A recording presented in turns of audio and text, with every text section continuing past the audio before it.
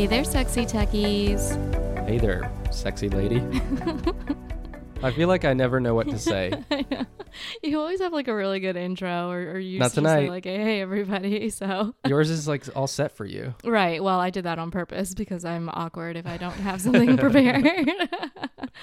Oh my gosh, it has been a week, hasn't it? I mean, you were out of town for Yes. 5 days, so I had our two little angels. Yeah, I bet and they were angels for you. It was just the perfect long weekend. Oh, well, that's good. I'm glad. I had a lot of, like hotel meals and a lot of DoorDash and Room service. Oh, must be nice. No, I was wondering like what you guys ended up doing for dinners. Did you guys do like Grubhub? Well, thankfully, you made dinner. Oh, I did. The day that you left. You're welcome. Yes, thank you. That lasted me 2 days. Okay. The kids are pretty easy to cook for. Yeah. We did have McDonald's one day. Okay. Oh, what a treat. Yeah, that was the treat. But that's about it. Oh, okay. Yeah. Well, I miss a good home cooked meal while I'm on the road. But ever since like I've, discovered like Uber Eats and DoorDash and things, it's been nice to like think that I have like restaurant quality food being able to be delivered, especially if I'm somewhere where like I can't go to the restaurants. But I was in a place recently. It wasn't in like a busy metropolitan downtown area. It was like kind of off the beaten path. And I was really surprised with all of the, restaurant options that could be delivered through like Grubhub and DoorDash. And I was like, are these restaurants like really that close by? And then that's when, I went through this whole like Google thing and all that. And that's when I discovered the concept of ghost kitchens. Have you ever heard of that? I have. You have. Of course you have. Because you're like so like up to date with things. No, but I just learned of them recently. And Okay. I don't want to spoil anything because Okay. it's probably part of what you found. But yeah, I'll just leave it there. Yeah. Yeah. So ghost kitchens, for those who don't know, who are like me, they are this concept that has kind of been born with the whole restaurant to home delivery service, that everyone kind of participates in now.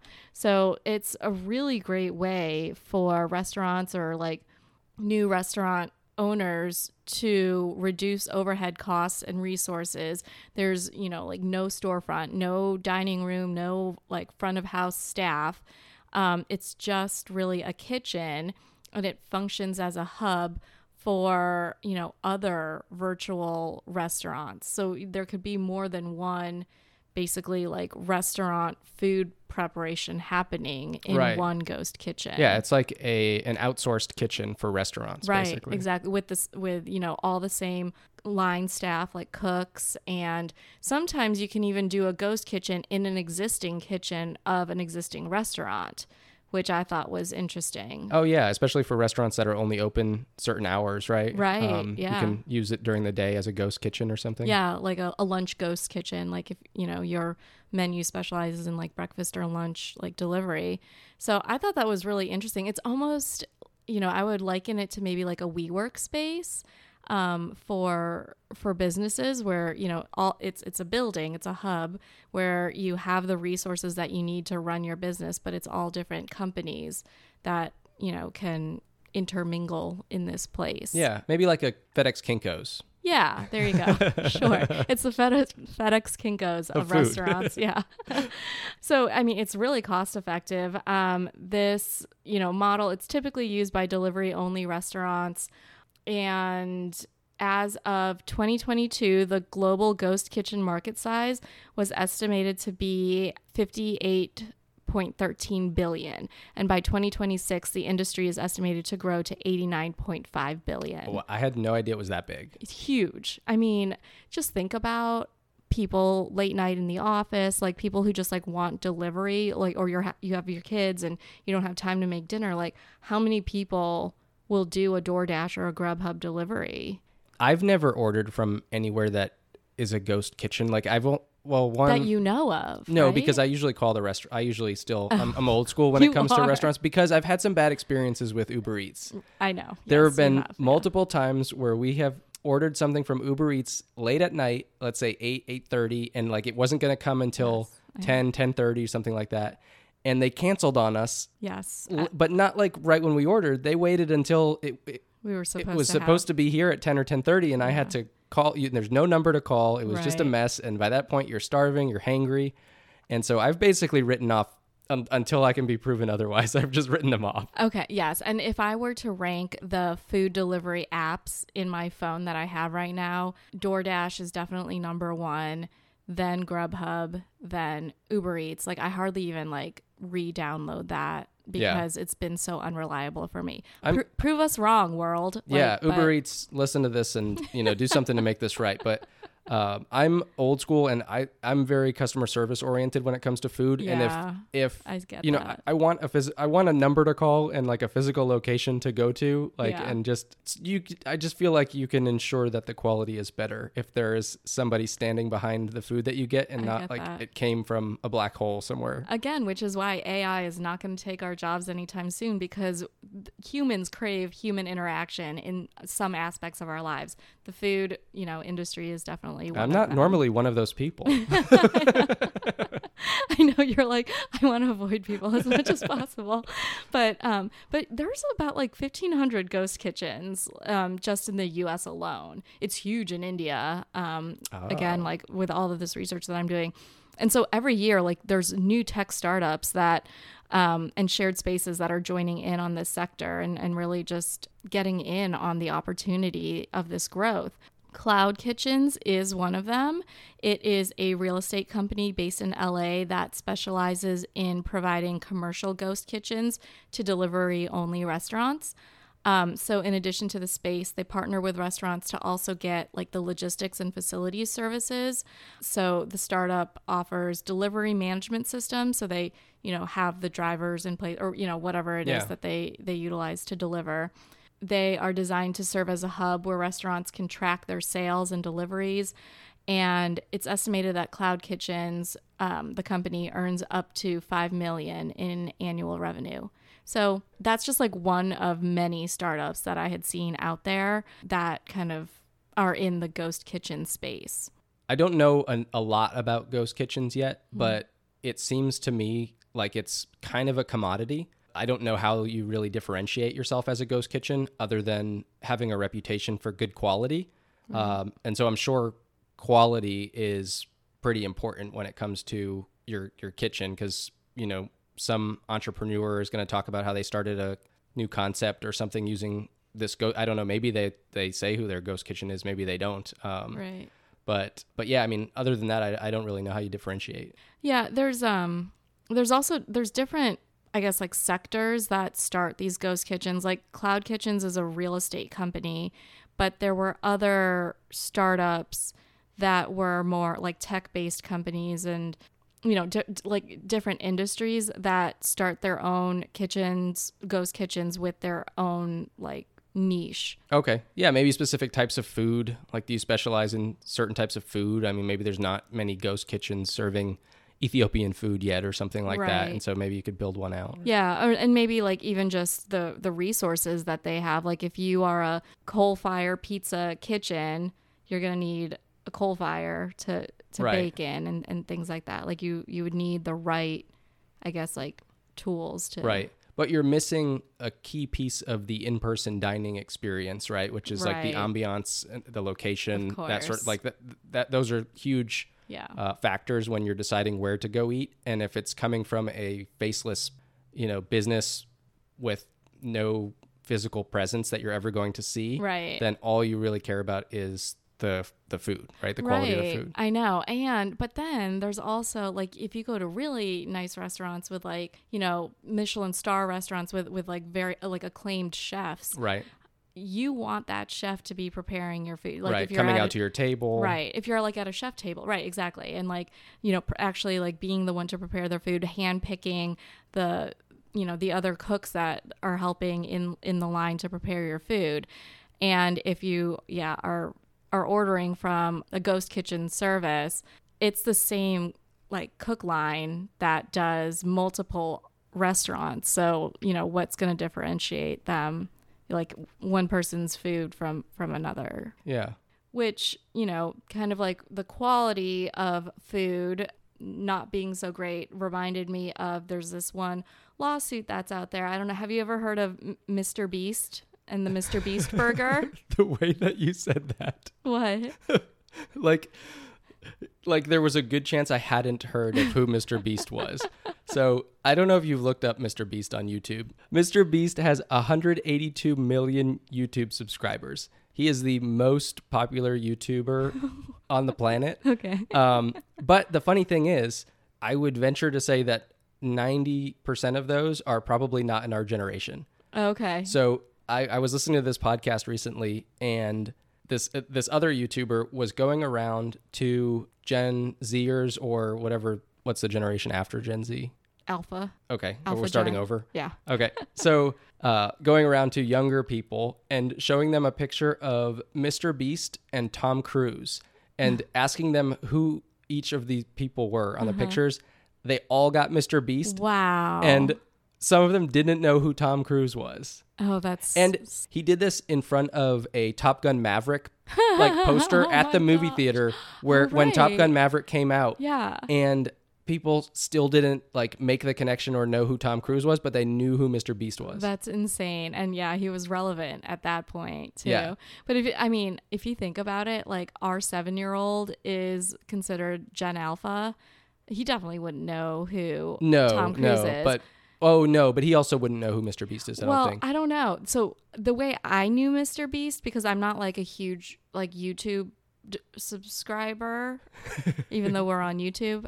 And so the way I know Mr. Beast for the first time was our son went, you know, with a friend. They went and the friend took him to a convenience store. He comes home with like a Slurpee, like beef jerky, and a Mr. Beast bar. That was the first time that I learned that Mr. Beast had a bar. Like, okay, yeah. I didn't know that was part of his. I mean, he's got a bunch of other businesses now, but right. yeah, that's one of them. Yeah. And so then I realized that he was like a YouTuber content creator first, and then he expanded into different lines of business. One of them is the Mr. Beast burger. I don't know if you've heard of this. This is what I was alluding to earlier. Yes. Okay. So the Mr. Beast burger was this terrible burger that was delivered out. That was... It wasn't supposed to be terrible. No, obviously not.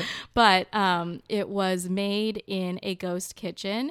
And Mr. Beast has since filed a lawsuit against Virtual Dining Concepts back in July, saying that the company tarnished his brand and reputation. They apparently served burgers that were, and these were the reviews, they were disgusting, inedible, revolting. They received so many complaints about it.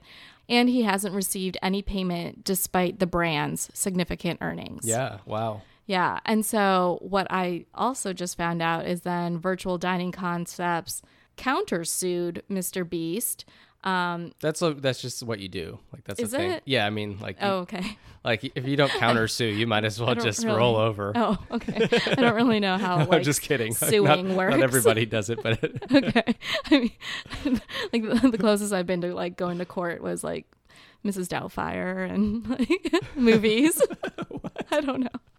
Anyway, so Virtual Dining Concepts countersued Mr. Beast, saying that he bullied them on social media, threatened to terminate their contract if they didn't comply with his demands. There were several tweets from Mr. Beast to his nearly 23 million followers that reportedly sabotaged the Mr. Beast burger and virtual dining. Ooh. And so that breaches their contract because apparently they had this like mutual contract where they would share like social media pages, and he apparently like changed passwords and like blocked them from being able to post and, you know, do like cross posts with. Things are getting heated. I know. I mean, the social media world and the collabs, I guess, is hard when you can't uphold, you know, one reputation and then the other one tarnishes the other reputation. I mean, Mr. Beast needs this money from this ghost kitchen.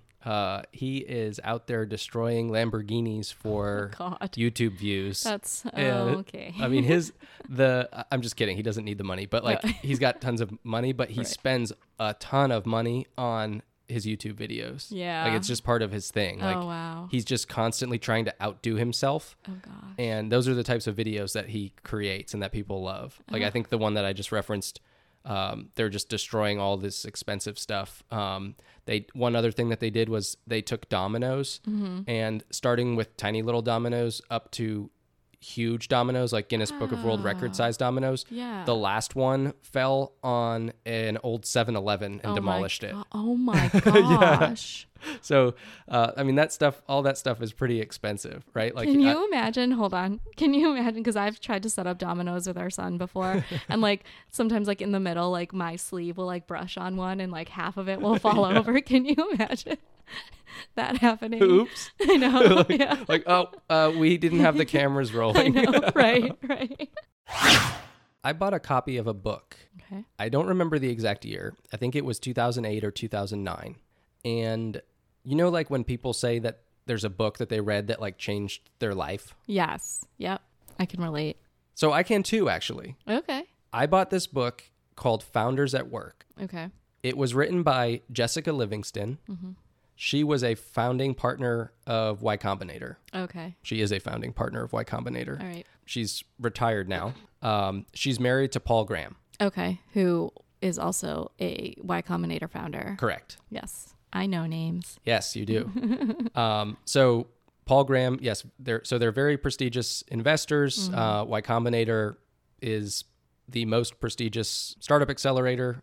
So, but the book was a collection of interviews that Jessica did with like the founders of about 30 different companies.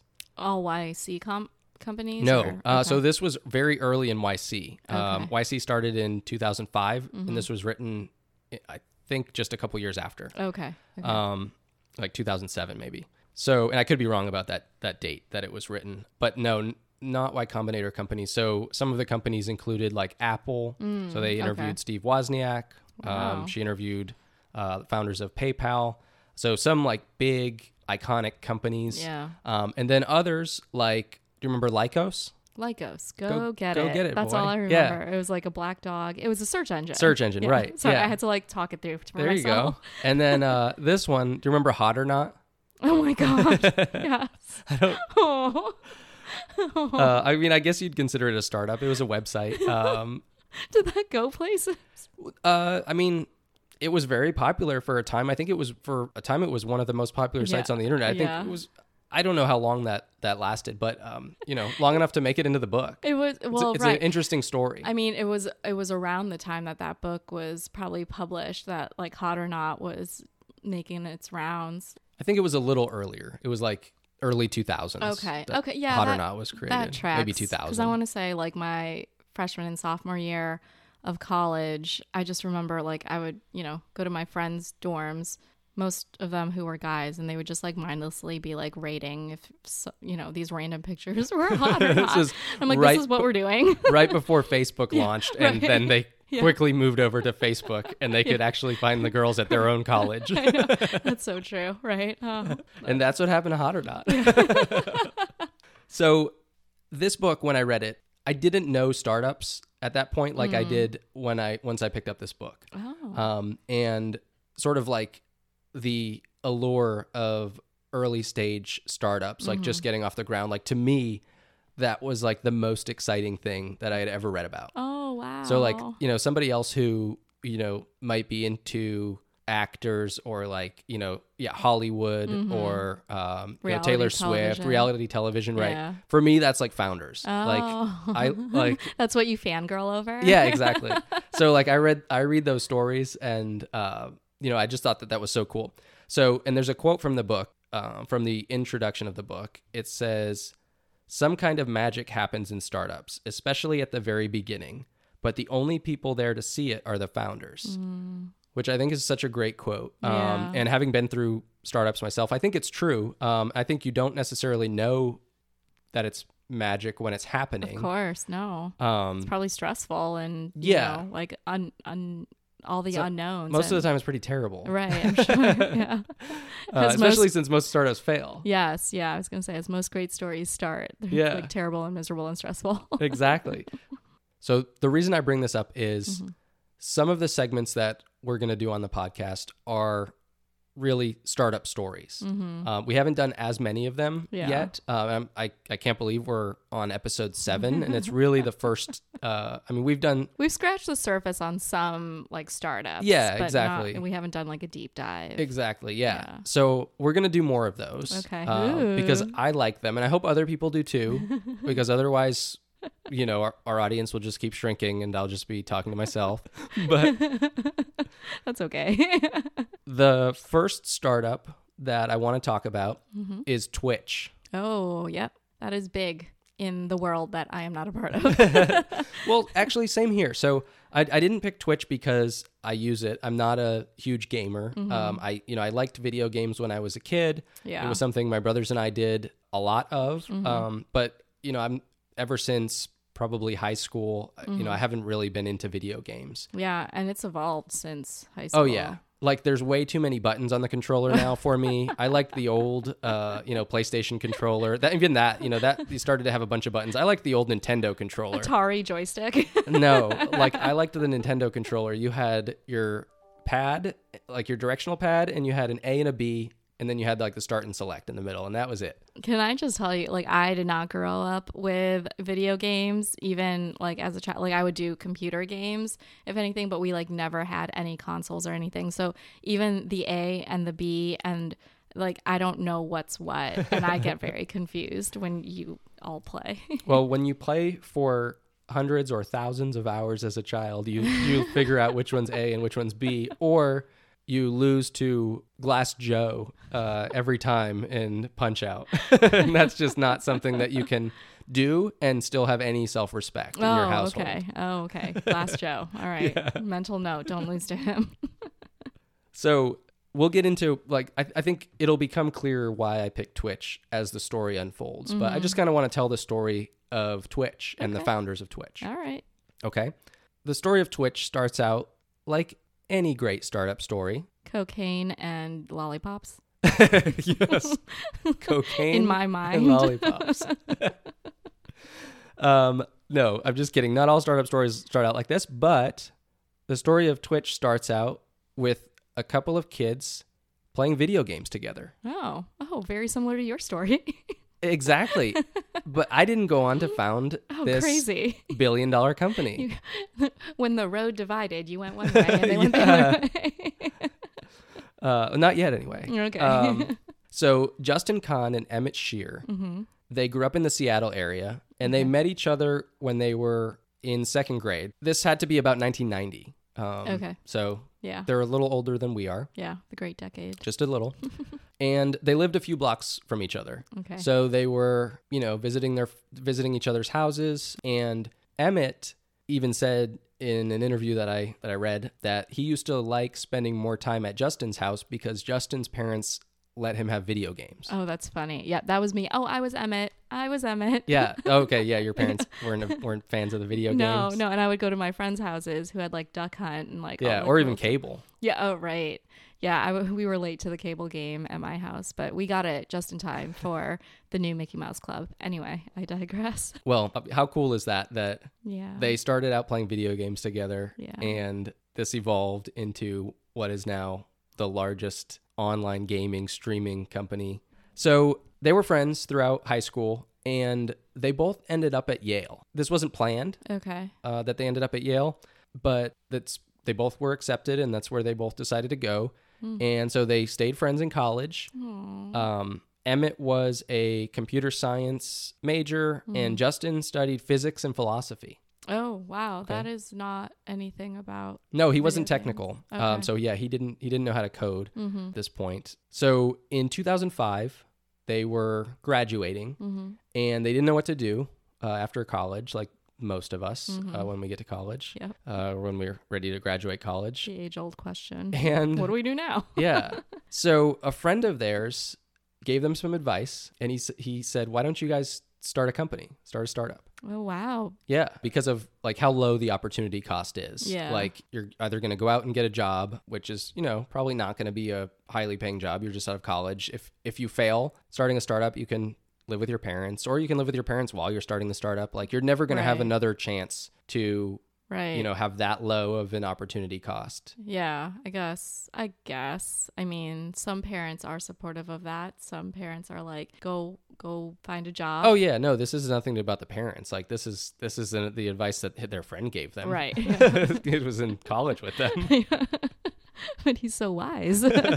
No, I mean, I would give this advice to anyone who is, interested in starting a startup and can come up with some ideas, and, especially if they're technical, if they can write code. But anyway, so they decided to start a company. Mm-hmm. And so Gmail had just launched in 2004. I remember. Okay. Yeah. So we were in college when Gmail launched. This is 2005. And Justin and Emmett made the observation that Gmail didn't have a calendar component. So Gmail was the first real in the browser Ajax-based email system.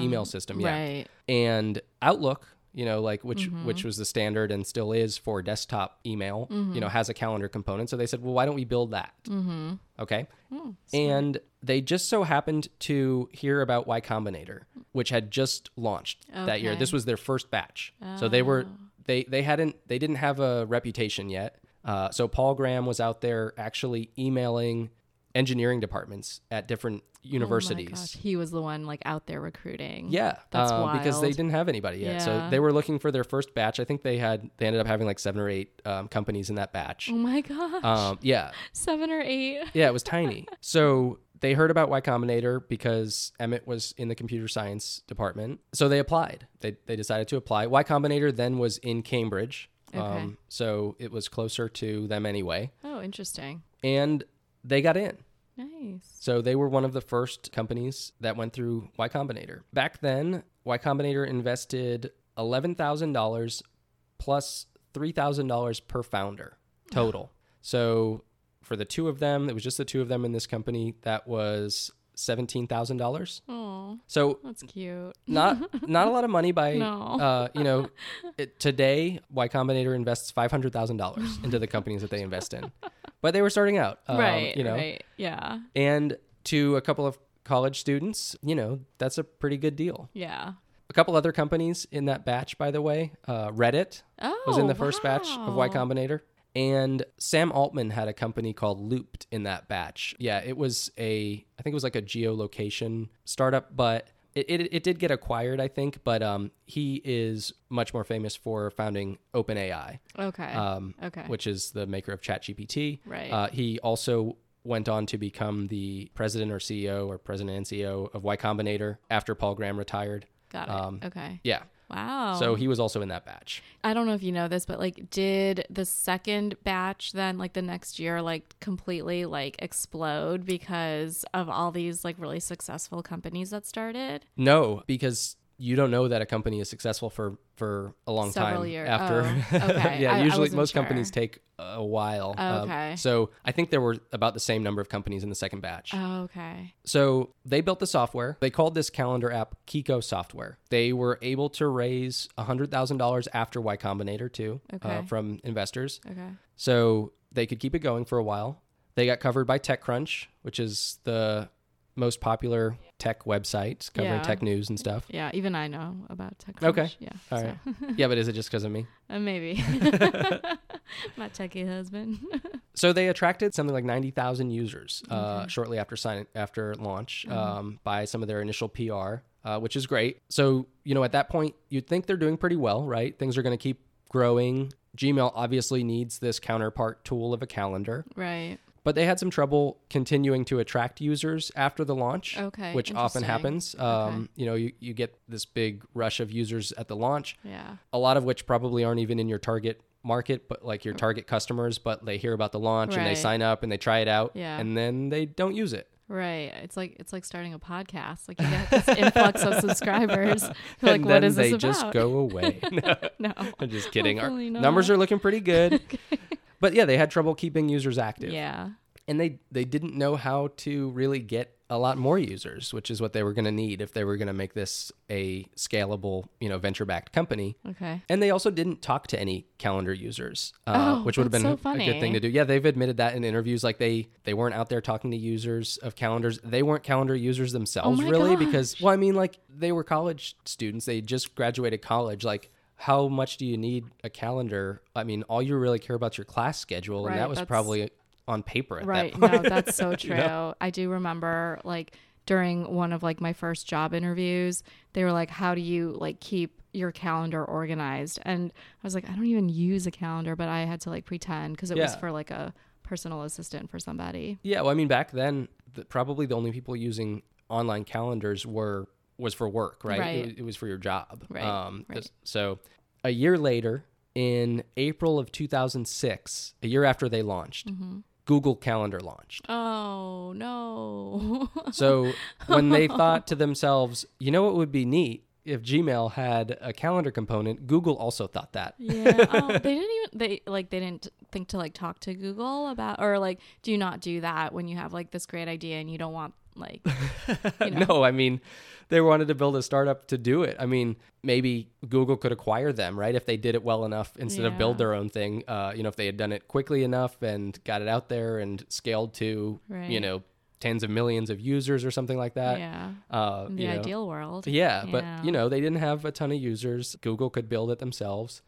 So they did. And about 2 months later, they realized they had no idea how to make a better product than Google. Yeah, good thought. And they basically just got crushed. So they shut it down. Mm-hmm. They ended up selling the domain and the code on eBay.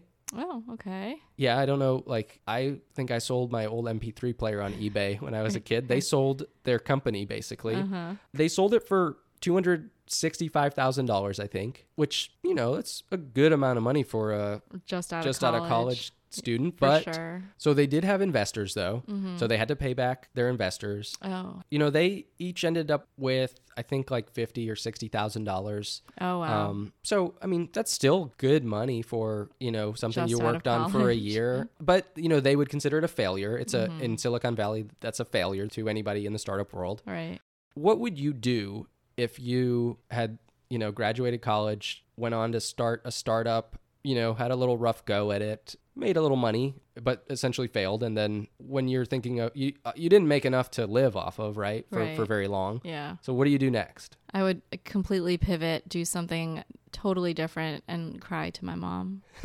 No, like, would you get a job? Oh, well, yeah, that's what I meant by pivoting. Like, I wouldn't try to like, Oh, you can't say Doing- pivot because pivot in startup world means something completely different. No, like pivot my life.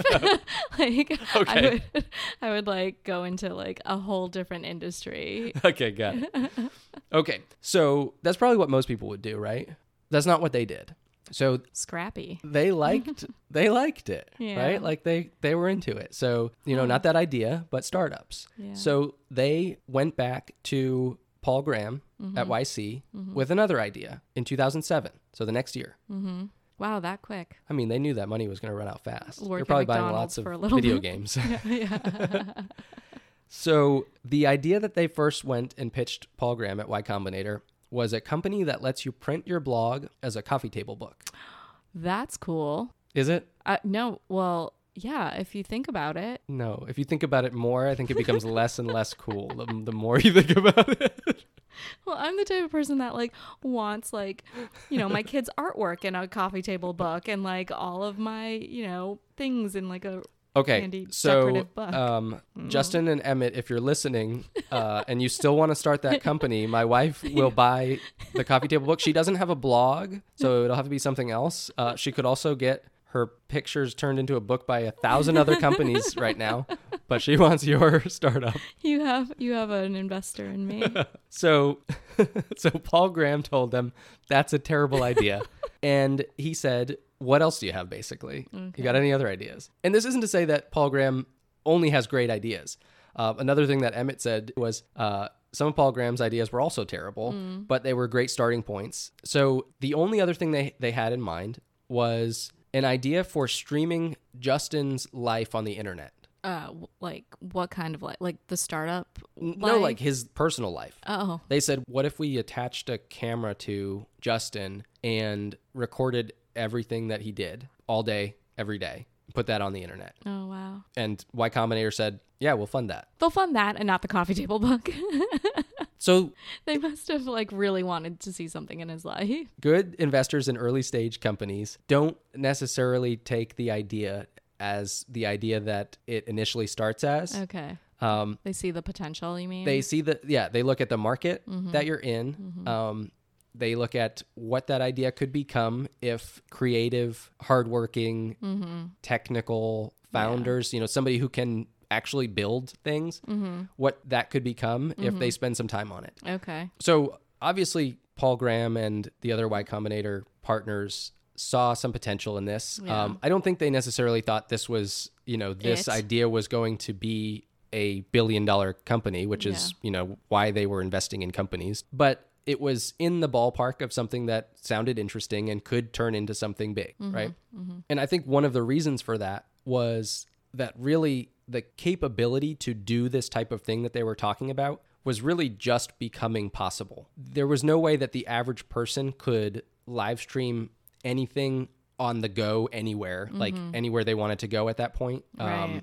It wasn't possible, which we'll talk about in a second. But it wasn't just the two of them that started this company. They brought on some additional co-founders.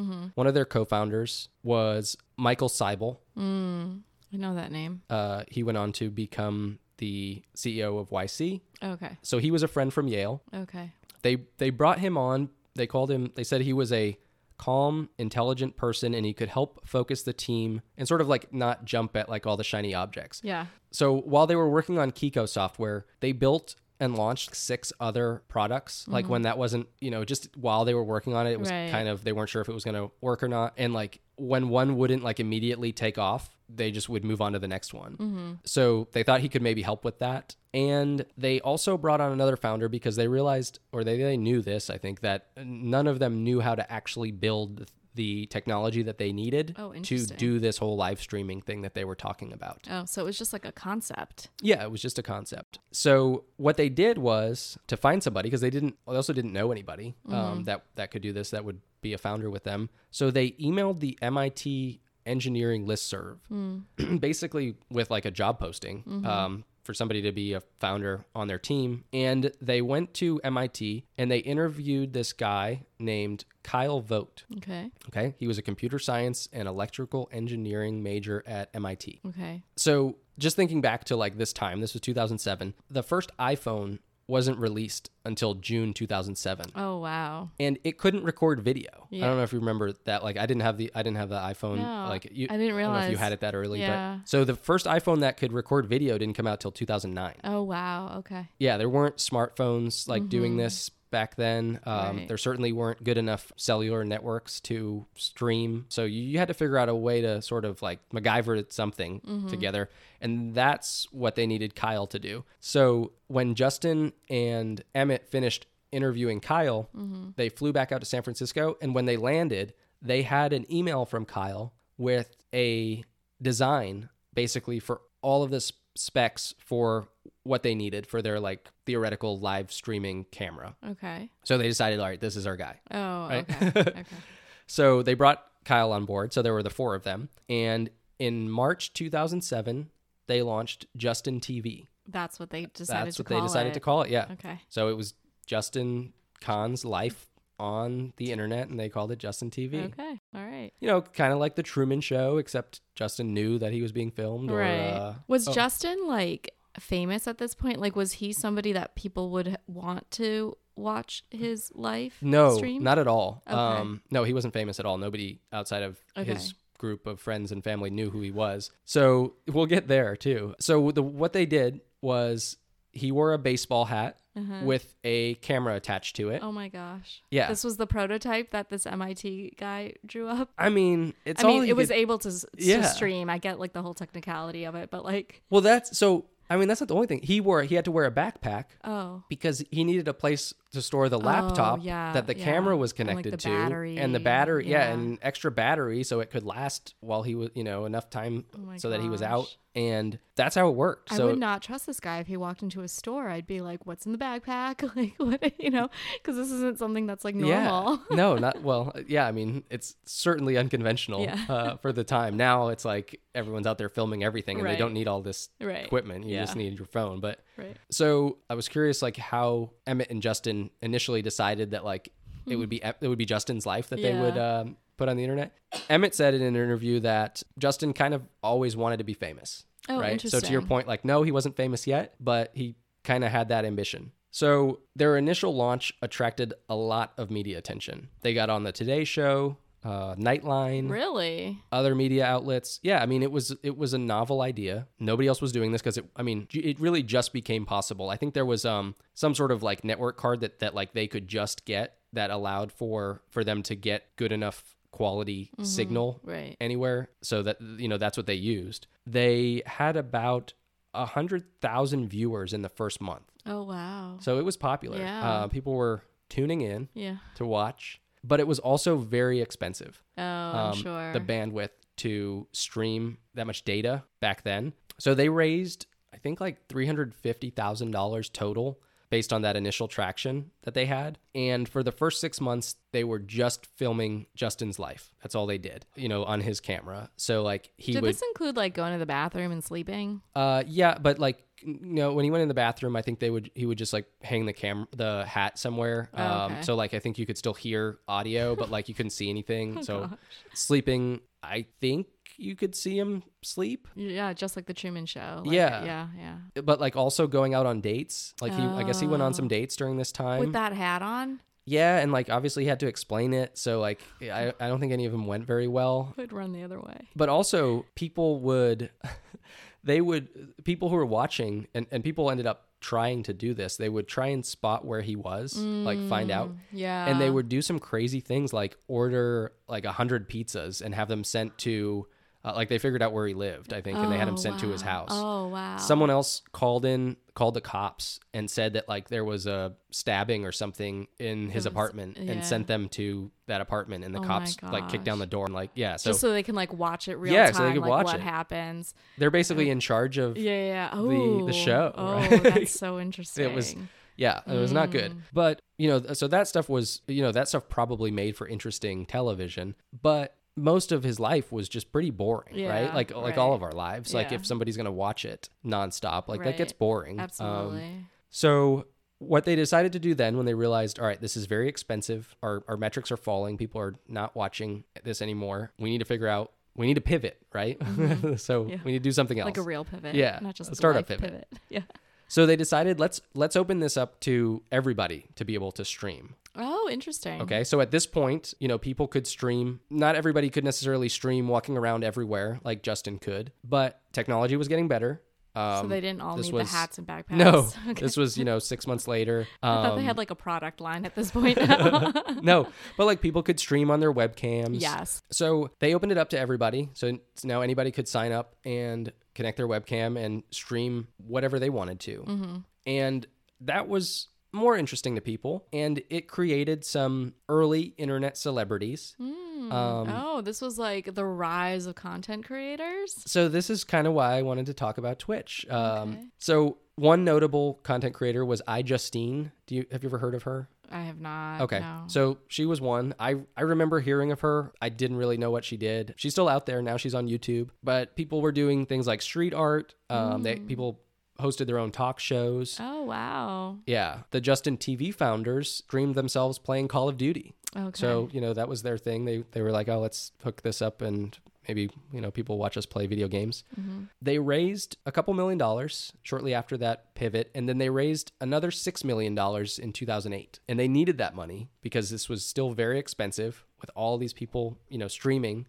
These costs added up. And fortunately for them, they raised this money right before the financial crisis because then it got very difficult to raise funding. Right. And they still weren't making any money. So they had no way of monetizing all this content. Oh, wow. At this point, they were burning money very fast and they were running out of money. Okay. They actually had a sign in their office that started out saying 6 months to bankruptcy Oh my gosh. to communicate to themselves and their employees at this time that, things were pretty dire. Like we've got to do something and we have to do it fast. So, and they kept counting it down 5 months, 4 months. Wow. So they were months. Oh, and they got to as low as 8 weeks from running out of cash and going bankrupt. And they decided, well, let's just try and monetize this any way we can. I think they were initially worried about like hurting the user experience if they did it wrong. So they put up Google AdWords so they could get ad revenue from the site. Yeah. They decided to charge for their mobile app,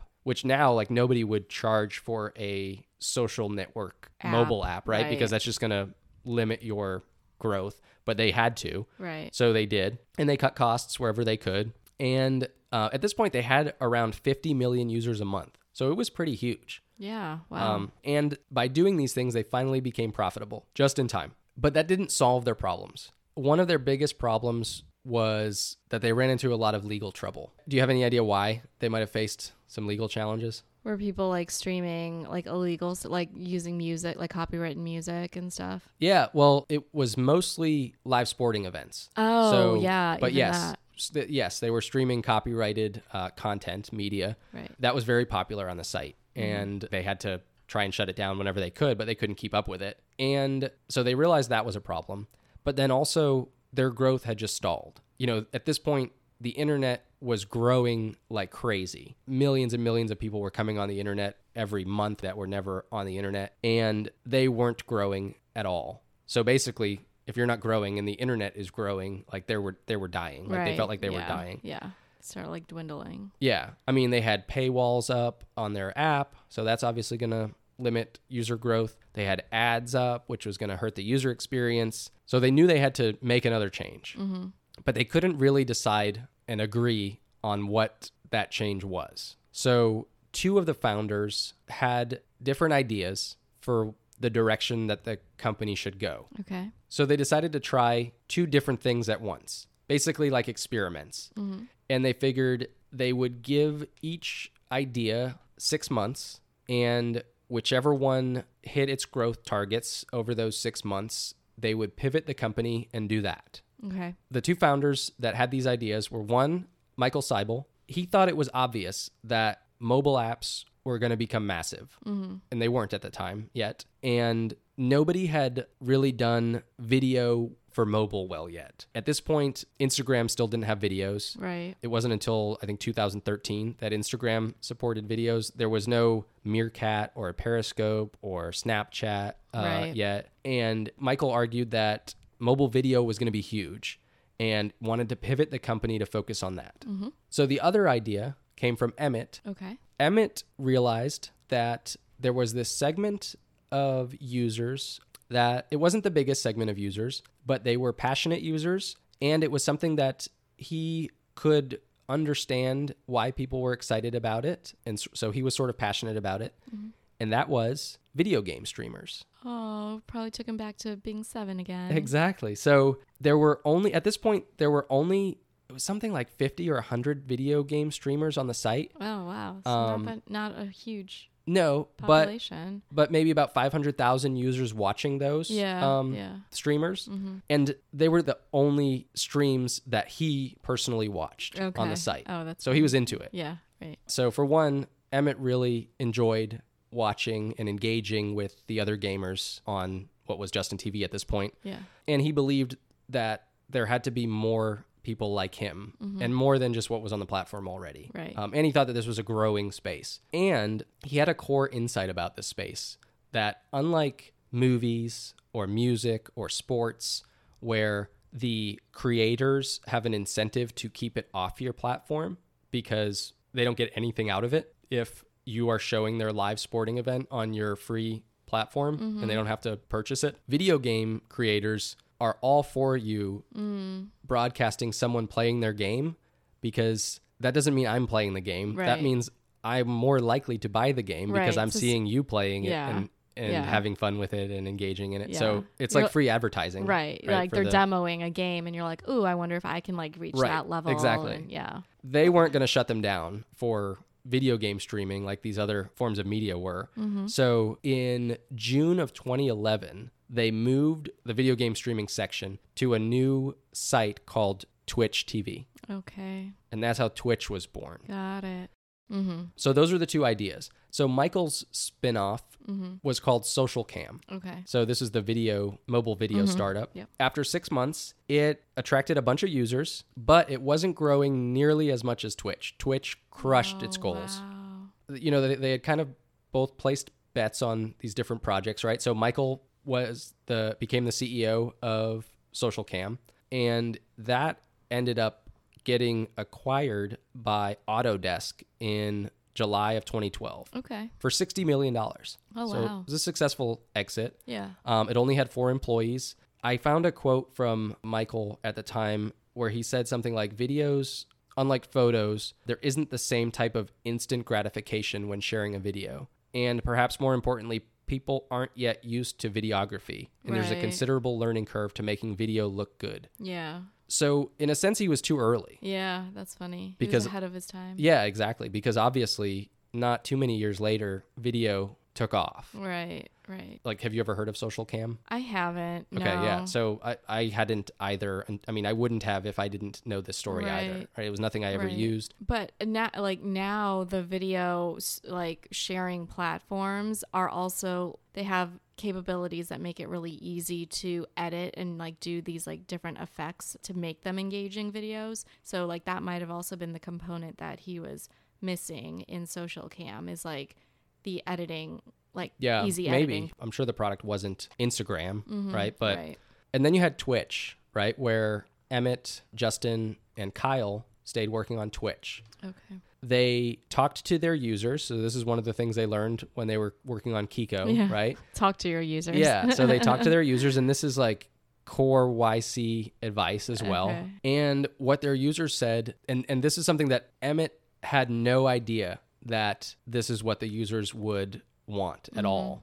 They wanted to be paid. Like they wanted to make money Yeah. for streaming. And the reason he didn't think that they would want it was because all they would be making at the time, based on their numbers and like what Twitch could afford to pay them, was like a couple bucks a month. Oh, wow. So he was like, so like you're telling me you would want to get paid even if it was just like $2 or $3 a month. And they said, yeah, we just think it would be cool to make money, any money, to play video games. Wow. So they did that. So they decided like, all right, we're going to pay our content creators, our streamers, for playing video games. And the streamers loved it. So they built out more features, like engagement features. They built out the chat features because the viewers liked to engage with the players, like the video game players. And they also liked impacting the content that they were watching, right? So like if they were talking to somebody, maybe they could, Go you know, to whatever. the right. Yeah. Don't open that door. And so those people were using it not just to watch, but for the community, Yeah. right? They're talking Yeah. to the That's cool. creator, and like for them, you know, these are maybe kind of like celebrities who are playing Yeah. these video games, Right. and they would go on to become, some of them, you know, go on to become celebrities basically. At this point, there were competitors, not many, but there were some competitors. There was one called Ustream. So they actually paid some popular streamers like $1,000 to switch from Ustream to Twitch, because why not? Like there's Okay. $1,000 and we're going to pay you Yeah. on Twitch. So all these bets really paid off. Twitch grew to 20 million users by 2013. Wow. So just the video game section. Yeah. But they kind of struggled to raise money. So at this point, you know, it had been almost 7 years since they started Justin TV, and it had just been a grind. The company almost failed multiple times. VCs thought it was too niche, or like it wasn't going to keep growing. Like you've already got the entire population on the planet that is interested in video game streaming on your site, is I think effectively what they must have thought. Right. So in 2014, they got some pretty good offers to buy the company, Oh. and they decided to sell to Amazon in 2014 Oh, yes. for $970 million. Oh my gosh. That's insane. Today, there are 140 million monthly active users on Twitch. Wow. So those investors who didn't think it had any more room to grow Yeah. at 20 million in 2013, they were slightly off. Yeah. Yeah. Right. I just think it's so fascinating that this idea, like nobody would have thought of this idea. Yeah. Like even the founders of Twitch Right. didn't have this idea. Yeah. Like this idea, Yeah. they wouldn't have come up with this if they didn't start Justin TV. Yeah, I know, which is so like far from what they ended up with. Right. Yeah, which that's one of the amazing things about startups to me. Yeah. But not all of the founders were still with Twitch at the time that they sold. So Okay. Michael had left, right? And Right. he founded Social Cam, which had its own exit. Obviously, he was still a founder. He still had stake in the company. Mm-hmm. Justin Kahn actually left the company shortly after the pivot to Twitch. Oh, interesting. In 2011 or 2012, Okay. he left. He said he kind of felt like it was Emmett's project. Emmett was the one really into the video game streaming site. And at the time, Justin kind of wanted to be CEO of a company himself. And Emmett was the one who ended up becoming CEO at Twitch. And he didn't feel like he was having a big enough impact. Like Emmett kind of had things there like under control. Right. So he wanted to kind of go start his own things. So Justin went on, he has started a few other companies since then. Maybe we'll talk about some of them in another episode. Yeah. He's now a YouTube creator, actually. Okay, So if okay. anybody wants to check him out and doesn't know of him, he's pretty popular on YouTube. And Michael, I talked about, he went on to start Social Cam. After that, he became CEO of Y Combinator. He's still at Y Combinator as a partner. Did you meet him when you were in YC? I did. Yeah, he was there. He was there when That's I was at Y Combinator. Actually, he was one of the partners that interviewed me. Oh, okay. Okay. Yeah. Another topic for a future Okay. episode. Yeah, I know.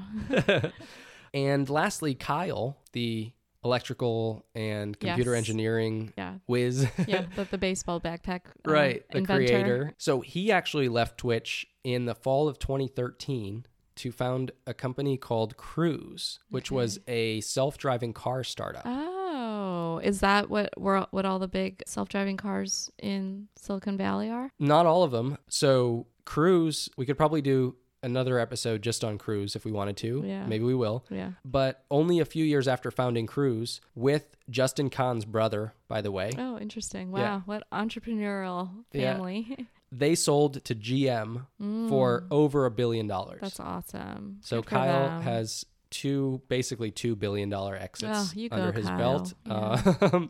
which is pretty amazing. Emmett stayed on as the CEO at Twitch until March 2023. So just earlier Oh, this year, wow. he retired from Twitch. Oh my gosh. So, wow. What yeah. a story. I know, mean, isn't that cool? I mean, yeah. in 2017, there was a report by Superdata that found that more people watch gaming videos and streams than HBO, Netflix, ESPN, and Hulu combined. Get out. Seriously. Isn't that nuts? Like, That is. for most of the world's population, you could never imagine that being a thing, right? Like, Yeah. I can't imagine there are that many people out there watching video games, but that is a huge number of people. That is. I know. Well, I mean, when you think about video games and like creators of video games, and the only reason why I know this is because of a book that I had just finished reading called Tomorrow and Tomorrow and Tomorrow. And I did not know if I would like it. It's like a huge book, like a lot of people are reading it. It's my new favorite book now.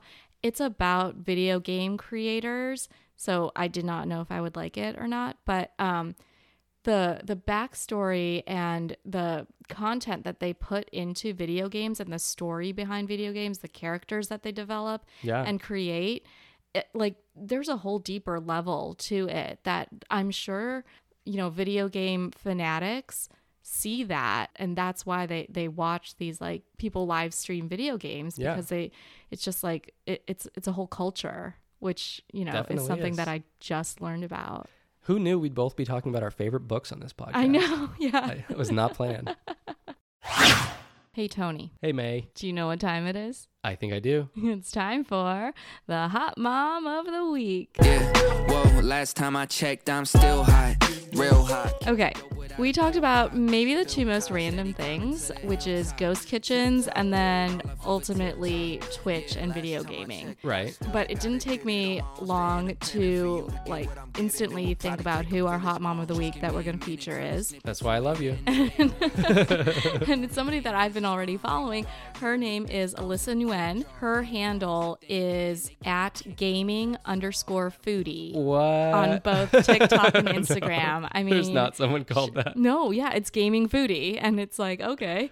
So she is a real and relatable foodie influencer who posts videos making Korean and Vietnamese recipes traditionally. And she also just happens to play video games. Well, so the video game part of it, I think, is her husband, who I cannot for the life of me figure out what he does. So he apparently is the gaming part of her handle. He really loves video games. I don't know any more about him than that. He only like makes appearances on her videos like with the back of his head or his arm. Like sometimes like he's playing video games and like she'll serve him or she'll like bring him the food and you only see his arm. He's very mysterious to me. So He's like Wilson in Home Improvement. Yes, yeah. You only see part of him. But apparently he's the gaming part of her her name. But what I really love about her, and what she also kind of reminds me of the topics that we were talking about, is she will film herself like real life, almost like Justin TV, like unedited. You get what you get. So she wasn't always like that. She started her gaming foodie account in 2019, and she was in an interview saying that she always tried to be this like cookie cutter mom. She would apparently wake up at like 2 or 3 a.m. before like her kids would wake up, and like chaos would kind of ensue. And she would like carefully script and record her voiceovers. But she noticed that her channel wasn't really growing. So the turning point for her was when in 2021, she moved from California to Texas because of her husband's new job, which I still don't know what it is. And so she didn't have family nearby to help with childcare anymore. So it was basically just like her and her children. And she was forced to like embrace the messiness of everyday life. And, you know, she just like kind of hit record and filmed herself, you know, making a recipe with like the kids screaming in the background, you know, the food like over boiling, things like that. Like she's real, she's unedited. It says like when she burns her food, she doesn't edit it out. She also doesn't use like high end ingredients like caviar and truffles and like expensive things. Like she's just a very, I mean, who uses real caviar person like There's on a some- daily basis? There's some content creators where that's like their brand, you know, just like high end things. But she knows that like her style of content is not perfect, and that's kind of been her brand now, and she's embraced it.